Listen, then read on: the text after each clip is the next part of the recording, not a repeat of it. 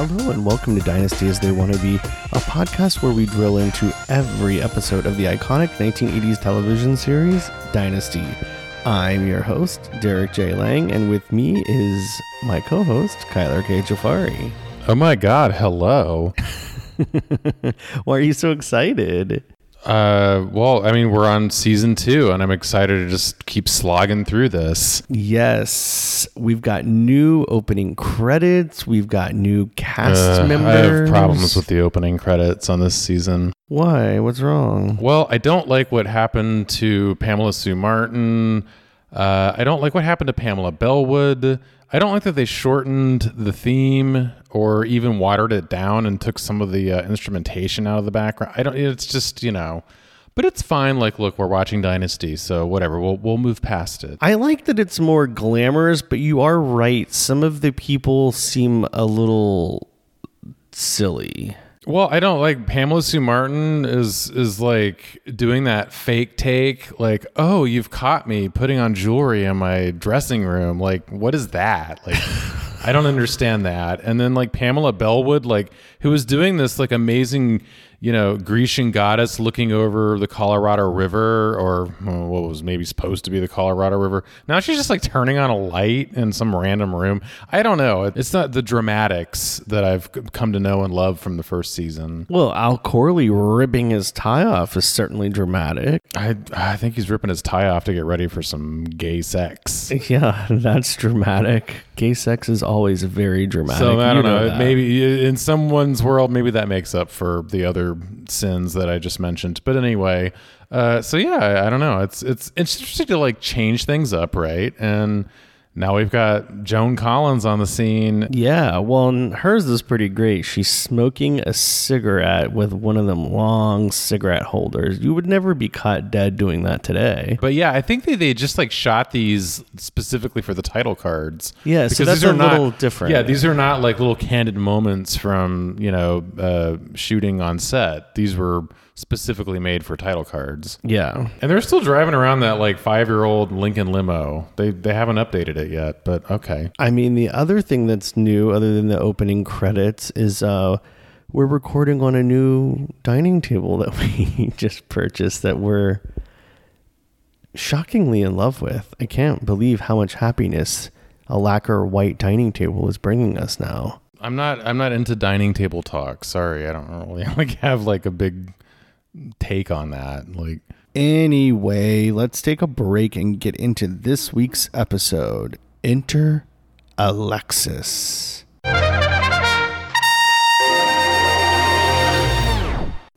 Welcome back. So we're still in this damn courtroom, but at least this time Joan Collins is on the stand, and it's actually her. And she starts her testimony wearing... No, are you sure? Is it really? Well, after she takes her veil and her sunglasses off, it's really her. Would you state your full name, please? Alexis Morel Carrington. And your residence? I've been living in Acapulco for the past several years. You were the first wife of the defendant, Blake Carrington. You're the mother of his children, is that correct? Yes, it is. And subsequently, of course, you were divorced. Yes. When was this? 16 years ago. Was it what you might term an amicable divorce, Mrs. Carrington? No, it wasn't. It was what you might term an enforced divorce. It made me laugh so much because I just can't imagine anybody on a stand in any court in America being allowed to have a veil. Yeah, and that's not going to make it through TSA. But yeah, and I was really surprised that she starts with this kind of crazy exposition about why she's been away. I didn't expect this really sad story. Oh, I'm not. Her character is totally randomized, so like they have to like catch everybody up on like where the hell she came from and what she's doing here in the courtroom right now. And I'm with Crystal. Like, this gives me a headache. I'm leaving. Yeah, but before that, she explains to everybody that there's this guy, Roger Grimes, that she was having an affair with, and then Blake beat him with a candlestick and I guess made him disabled or something, and she got paid off and she's been getting $250K a year from a trust. And I don't know. That's all just sort of like ruddy side story. That's not really like what's happening though. I mean, it's really just like watching Joan Collins enter the scene, and now there's this mother figure who's actually going to compete with Blake Carrington, who's been like the big sky god this whole time. And like, she's like, no, screw all y'all. Like, I got so much more to do than Blake Carrington ever did. And I like that, you know, she's totally identifying with Stephen Carrington, and Fallon is like taking sides with Daddy because that's so predictable and that's what she does. And that's really like her whole purpose here in this episode, I think. Yeah, I'm not really sure what her testimony is supposed to signify. I guess it's just more. Well, the thing about this episode is like this is like where the Pollocks took over or whatever. Like the Shapiros kind of like took a step back, and Aaron Spelling or somebody or the studio, who the hell knows, decided like we need to like step up our game. And the Pollocks, I don't know, were brought in. I don't know what their heritage is, where they come from, but the writing is not as intriguing as the first season, but that's fine. You know, we'll move on. And I don't know, this whole episode is not really delivering any courtroom intrigue to me at all, the way the prior 2 episodes from the last season were. Yeah. And I treated it all as like kind of light and airy. I don't think you have to really like pay attention to what's going on in a detailed way in this episode, because I don't think the writing is really there. I think it's more about the performances and introducing this character, you know, and the way that she's interacting with her, you know, estranged son and daughter. Yeah, as you said, right away, we see where the lines are drawn. Steven is kind of excited that his mom's back in the picture, and Fallon is totally livid about it. And Pamela Sue Martin just goes from 0 to 60 with her disdain in her acting against Joan Collins. It's kind of like it. Well, I guess she's just been it's a little bit seething. like Electra syndrome or whatever, Electra complex or something, you know, like the daughter resents the mother, which is sort of the opposite of what you usually get, you know. And in here you have the mother and the son who are having like a strong relationship. So it's a little bit of reverse of what you typically get. And again, you know, it's part of like some of the interesting things this show was trying to do in the beginning. And I like that, you know, Fallon and her mother like are totally at odds. May I testify to this? You're even more beautiful and more ugly than that grand English lady I vaguely remember, and whom I've tried very hard to forget existed these past 16 years. I'm glad to see that your father had your teeth fixed, if not your tongue. No way are they going to get along. Yeah, and Alexis even kind of explains that to Steven at the weirdest sidewalk cafe ever that just so happens to be right outside of Denver Carrington Oil headquarters. And AKA, just so happens to use the same yellow umbrellas from the pool and tennis courts at the Carrington mansion. Yeah, can we talk about the continuity in this episode? Did nobody really give a shit that we're starting out mere seconds from where the first season ended, and now Fallon has bangs, Jeff Colby oh my God, has Fallon's a much bangs. long that's the saddest part of the Did episode. you notice that like Jeff Colby, sorry, call back to the titles, like he's just like lazily pouring champagne. He's such a house husband. Like he's just totally married into the Carrington money and just gets to hang out and pour champagne all day. That's what his title card is, you know.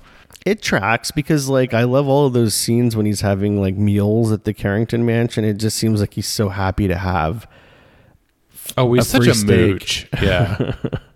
Well, but yeah, so his hair is long. Fallon's got bangs. Jesus Christ.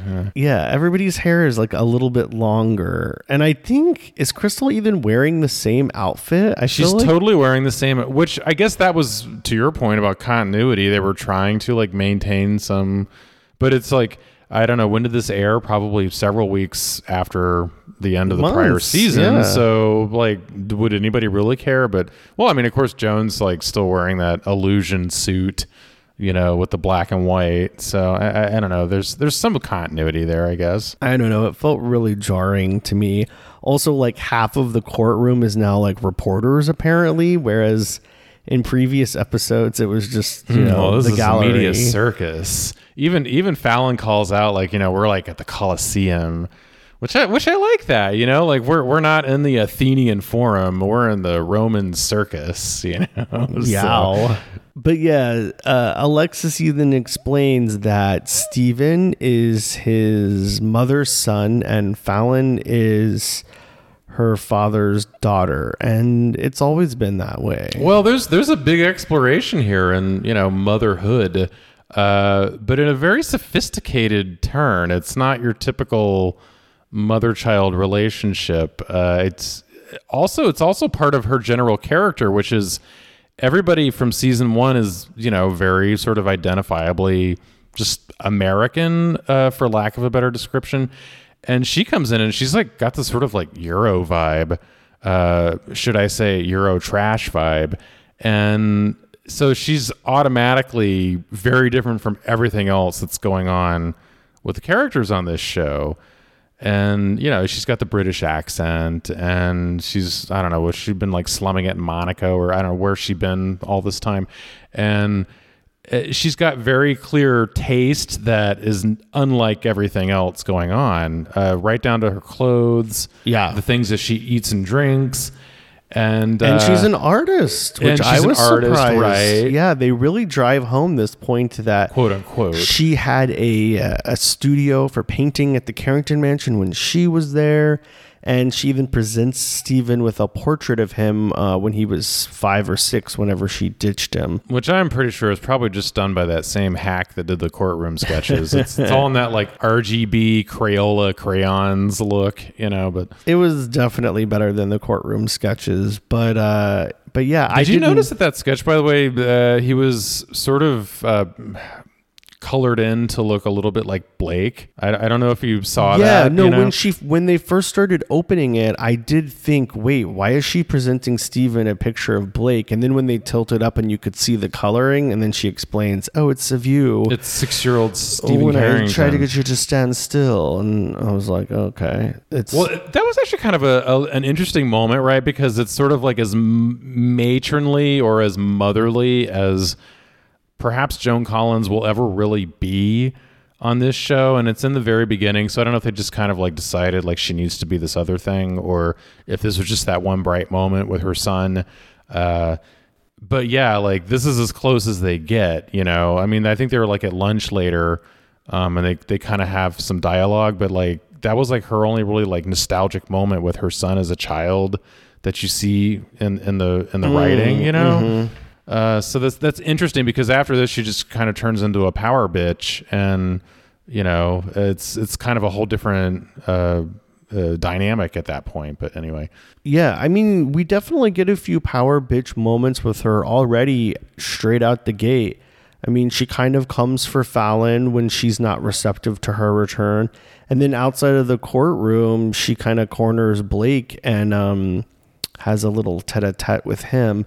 But Blake is protecting her. There's something mysterious going on here.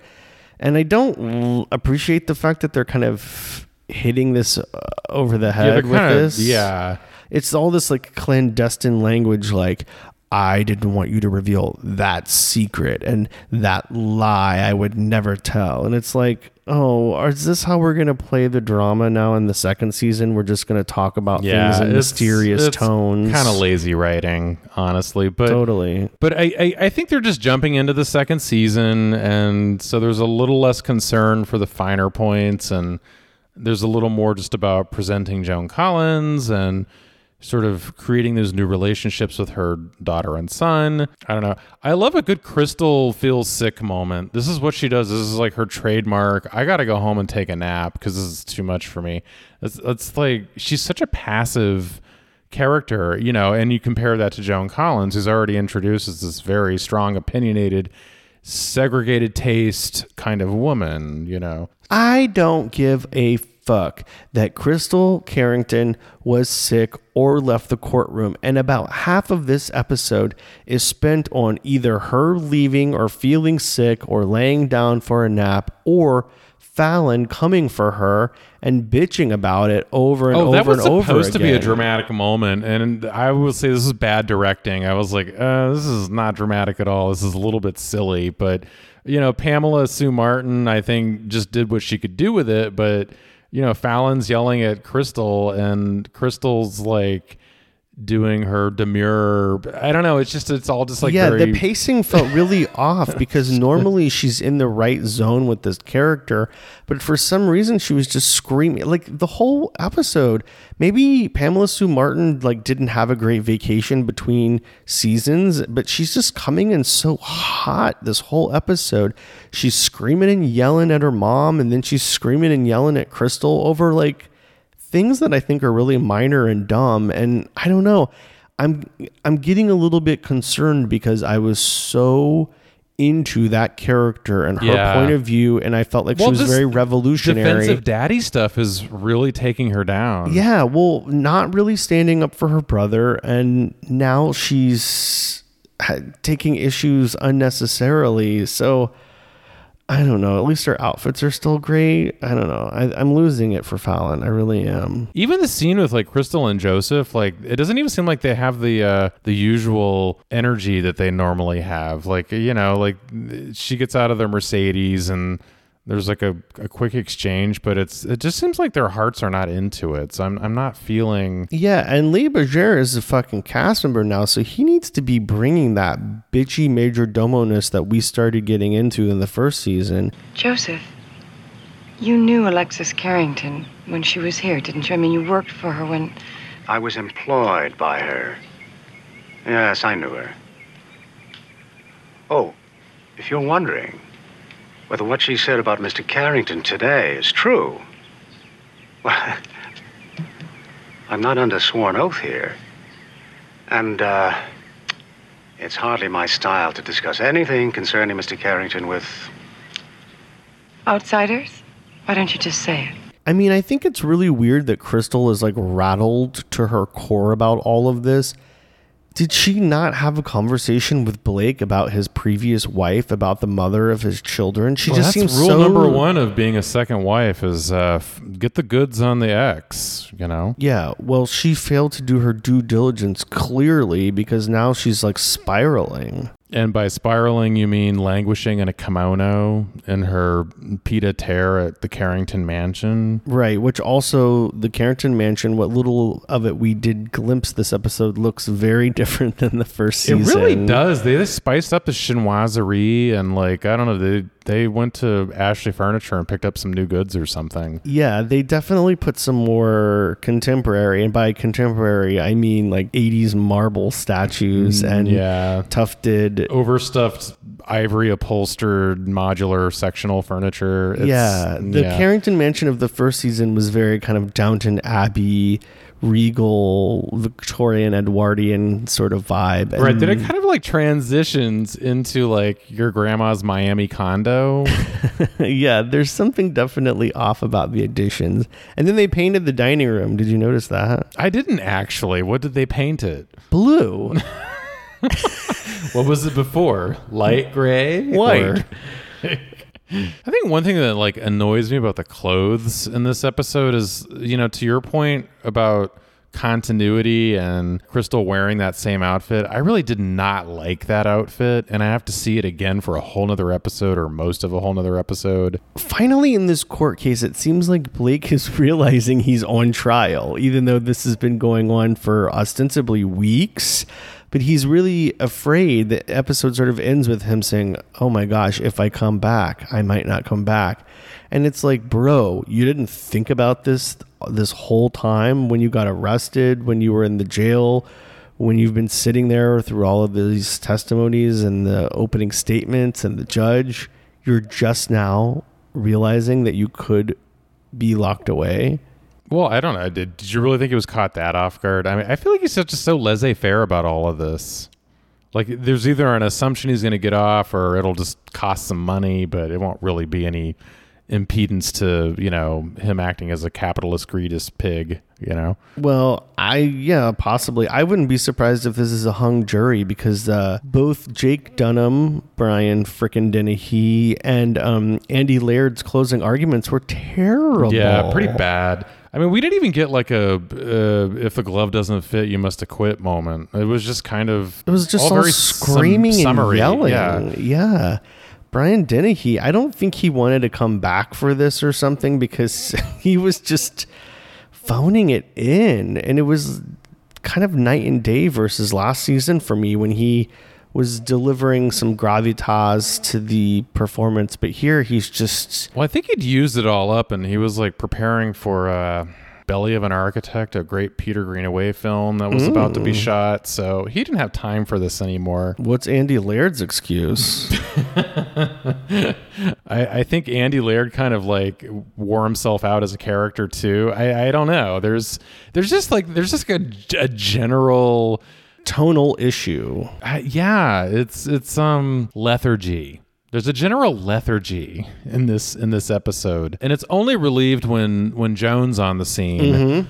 So I will give it that. Like they're properly spotlighting their new star, or would be star. I don't know that they knew that she was gonna be as big as she was going to be, but at this point anyway, like she's kind of bringing the only sunshine because the rest of this episode's a little like, oh god, another courtroom scene. The seeds are already there though because she's got some great quips, she's got some bitchiness, and she's got some fashion too. So I was really surprised at how evolved that she already is, even though this is her first appearance and she's only in, a handful of scenes, most of them either in a courtroom or with Stephen Carrington.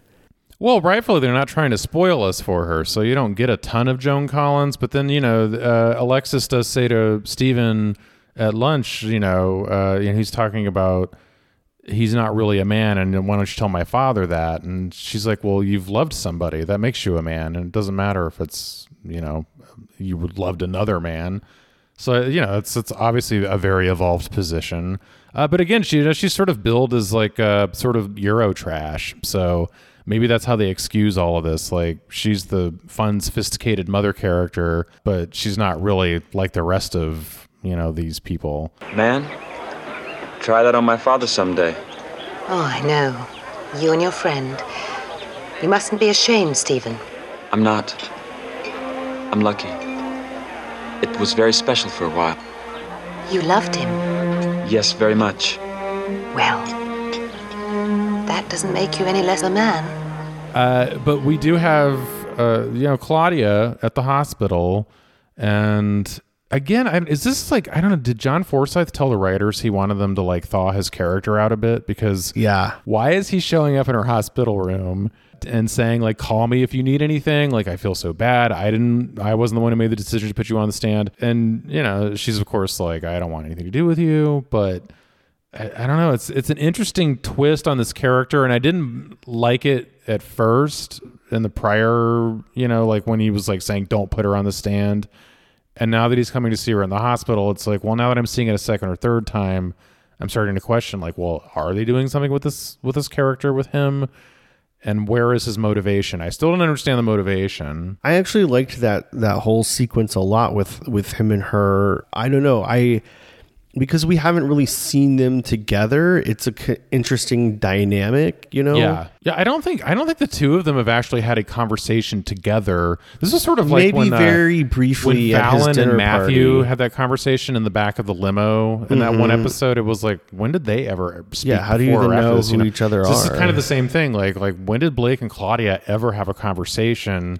When would they ever have an opportunity to? And like, this is like kind of odd. Like, she's in the hospital, like it's like the last place you would think. But anyways, it's very Dostoevsky. It's like just like how upside down and chaotic life really is. And sometimes there is no reason. Maybe he just has a thing where he wants to exonerate her for no other good reason, But I do love that the writers use this opportunity to totally have Matthew Blaisdell along with his daughter just split while What Claudia... What doctor tells you that when you Right, wake no, up that's in what the I was going to hospital? say. And then That's messed up. this hot young actor gets all of these like important lines to deliver to I'm Pamela not supposed to tell Bellwood. you. I don't want to tell you, but Yeah, it makes no sense. your husband took your daughter away and you will never see them again. Anyway, if this means that we never have to see Lindsay Blaisdell again, then I'm fine to put up with this weird doctor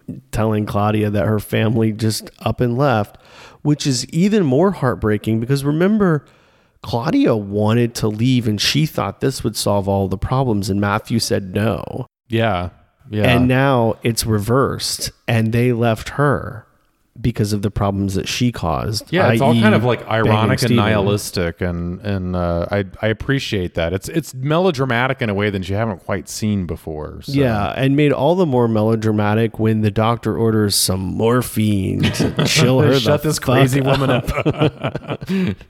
So I kind of like that a little bit because we get a glimpse of this sort of maybe Nurse Ratched One Flew Over the Cuckoo's Nest kind of vibe that we never really did get to see with Claudia Blaisdell. It was only kind of referenced in passing, you know, with the bats and the people calling on the in phone. a way we get a retrospective on her insane days. Yeah, a little glimpse into her medical background. Yeah, I guess that means they're gone and that means Walter Lancashire is gone too, I guess. Well, he's been gone. I mean, I just think it's funny that he was like in the title cards all the way through the first season, but he was like suspiciously absent for the last 4 or 5 episodes. Hey, look, he fucked some prostitutes and danced a jig and he was done. Well, no, apparently the thing with Dale Robertson, I guess, was that he didn't like that they were introducing all these like sex topics on the show. And so I think he just kind of like wanted to move on and got written out of the show. I don't remember the whole backstory. Of course, like he's like later on Dallas, I think the same year or the next season. Oh, weird. So he just sort of like 2-timed like everything back then, apparently. Well, it is definitely weird that after all of that, we're left with Claudia. Well, it's out with the old and in with the new, you know? I mean, even Claudia in some ways is going to be a new character. She will evolve at least. She'll relate to who she was. But yeah, like even she's going to change now that she's gone to the hospital. And Wait, does that mean she woke up with amnesia? it's not that bad. I was kind of hoping.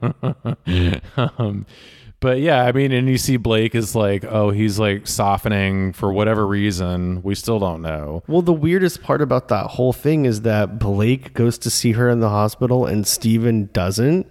Like he just hangs out with his mom over brunch the whole episode. Like, well, I think Steven knows better, and I think he's also decided he's done sleeping with women for the time being, at least. So that's why he's going to hang out with his mom instead of Claudia. and Alexis Carrington, as we could have probably imagined, is very gay friendly. She has a few lines where she's totally fine with Steven's homosexuality. Well, I think this is why she's presented sort of as like an outsider, as European or whatever, you know, because that's sort of like a way to excuse the fact that she's got these very progressive viewpoints that if would love, not align with love is progressive. with Reaganistic politics of the time. And also she's a mother, but she's not a mom, if that makes any sense, you know, like she's very much a strong woman who is the mother of Steven, but she's dressed in like a tailor-made suit and a hat and a freaking veil. Like I have to like think that even at that time period, that look would have been a little bit extreme. Oh, for hell yeah. Downtown Denver, you know, even for nighttime soap opera, but. Anyway, so, you know, and she smokes like the luxury cigarettes and she's drinking champagne and eating caviar. Of course, you're not getting into all of that just yet, but she's definitely not like your typical mom.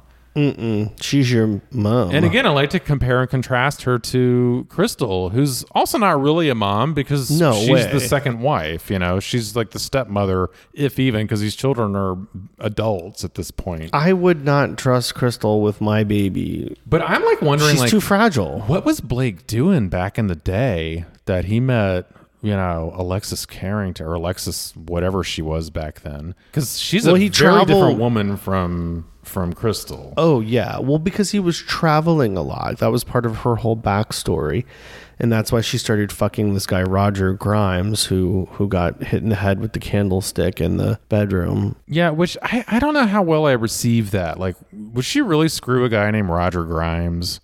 That just sounds like she has too much taste to like do it with a guy with that name.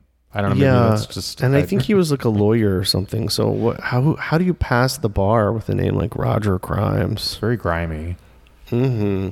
Well, I think this is a great start. Not really, but it's a start to the second season, and I think there's stuff to go on here. It's fine. There was some updates. I think maybe my Some new paint expectations were colors, just some so new high characters. because Joan was coming in, and I just wanted more. But I felt like Joan was bringing it, and everybody else was kind of resting on their laurels and just operating at a weird level. So hopefully the pacing kind of sorts itself out as we go through the second season. If you just look at the clothes, it's the same problem. Well, let's take a break know? and we'll get to the clothes. How about that? Let me change into something more comfortable. All right, Kyler, I know you've been wanting to talk about clothes the whole episode because it's kind of the most interesting thing, but what was your look of the week this week? Well, there is no real look of the week. I don't agree with that. Okay, well, I'm just going to identify Joan in this like crazy halter top number. Yeah, that was my look of the week too, and it was so jarring because most of the episode she's wearing her iconic entering the courtroom veil and hat and the whole thing, and then cut to having a brandy with their son at his apartment with tall ceilings and goddamn high brandy in windows. this fucking show. And she's got this fucking Brazilian blowout, her tits hanging out in the halter top that's all shiny and sparkling.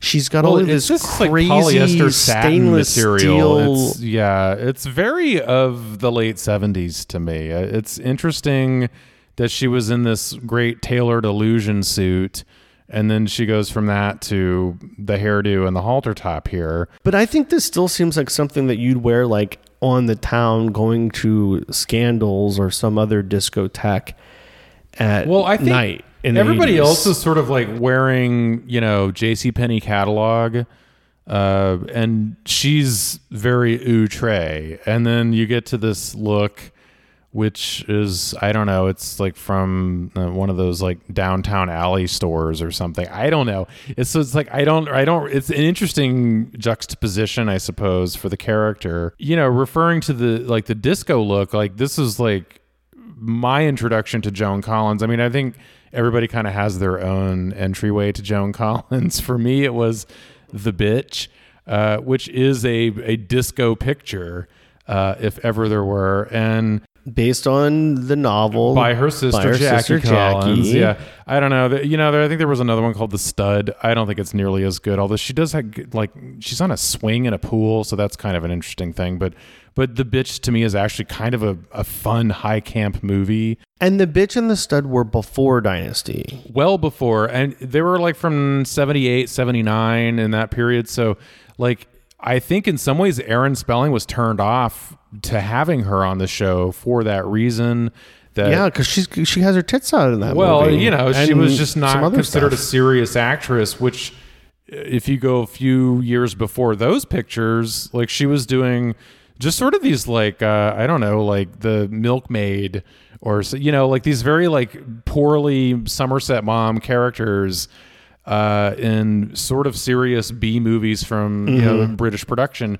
And she was always recognized as like a really pretty woman that was kind of a decent actress, but nobody ever really was onto her in the way that we became onto her when she was on Dynasty. And so like, I don't know, like I was just watching, if anybody even remembers, like Encore, which is like this random cable station that probably doesn't exist anymore, and they were playing The Bitch, and I have no idea why I was just like settling into this movie of all things, and I'm like, oh my god, I totally understand why people are into Joan Collins now. But she has like two separate followings. One is the original following, which was like horny old men in the UK that thought she was like a little sex kitten. And then there's like, you know, obviously the gay dudes and the Americans who like see her as like, you know, Alexis Carrington on Dynasty and this fabulous woman who wore all these great clothes and was just such a power woman and a, you know, a bitch with great taste, you know.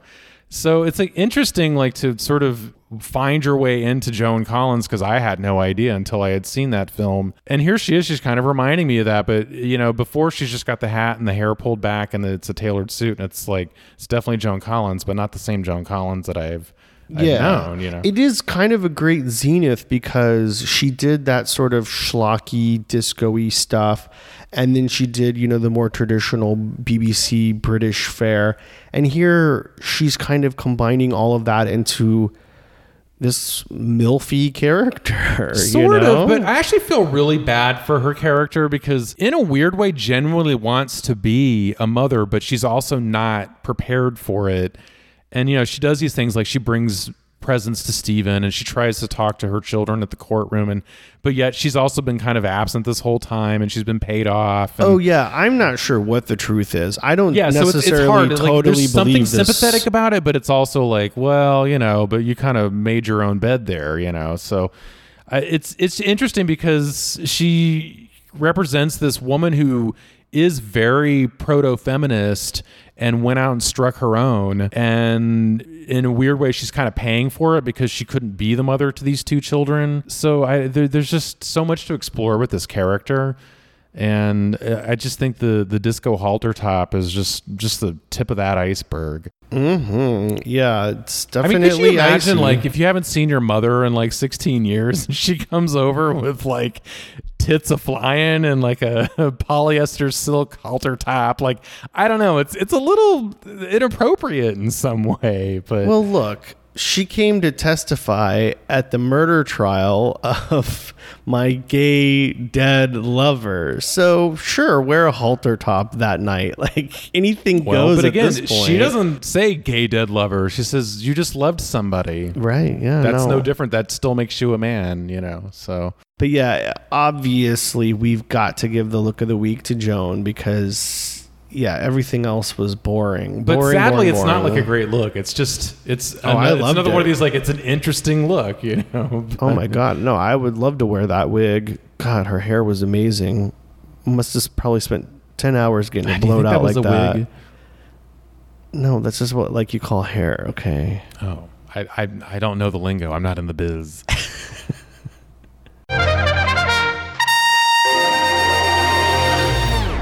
Well, that's another episode of Dynasty as They Want to Be.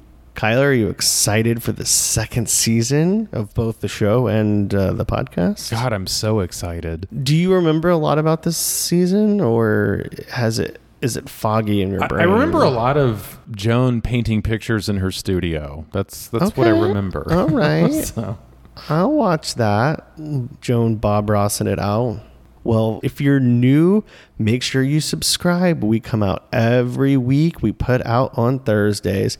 And you can follow along with us on social media. We're at Nasty, Nasty podcast on all the places. Instagram, Twitter, you name it. Nasty Podcast, because we're nasty. And also, Dynasty is like a sports term now, so that's why all of those handles are taken. So follow along with us or just go to our website, nastypodcast.com. See you next week when we talk about the second episode of the second season. Second time's a charm. The verdict.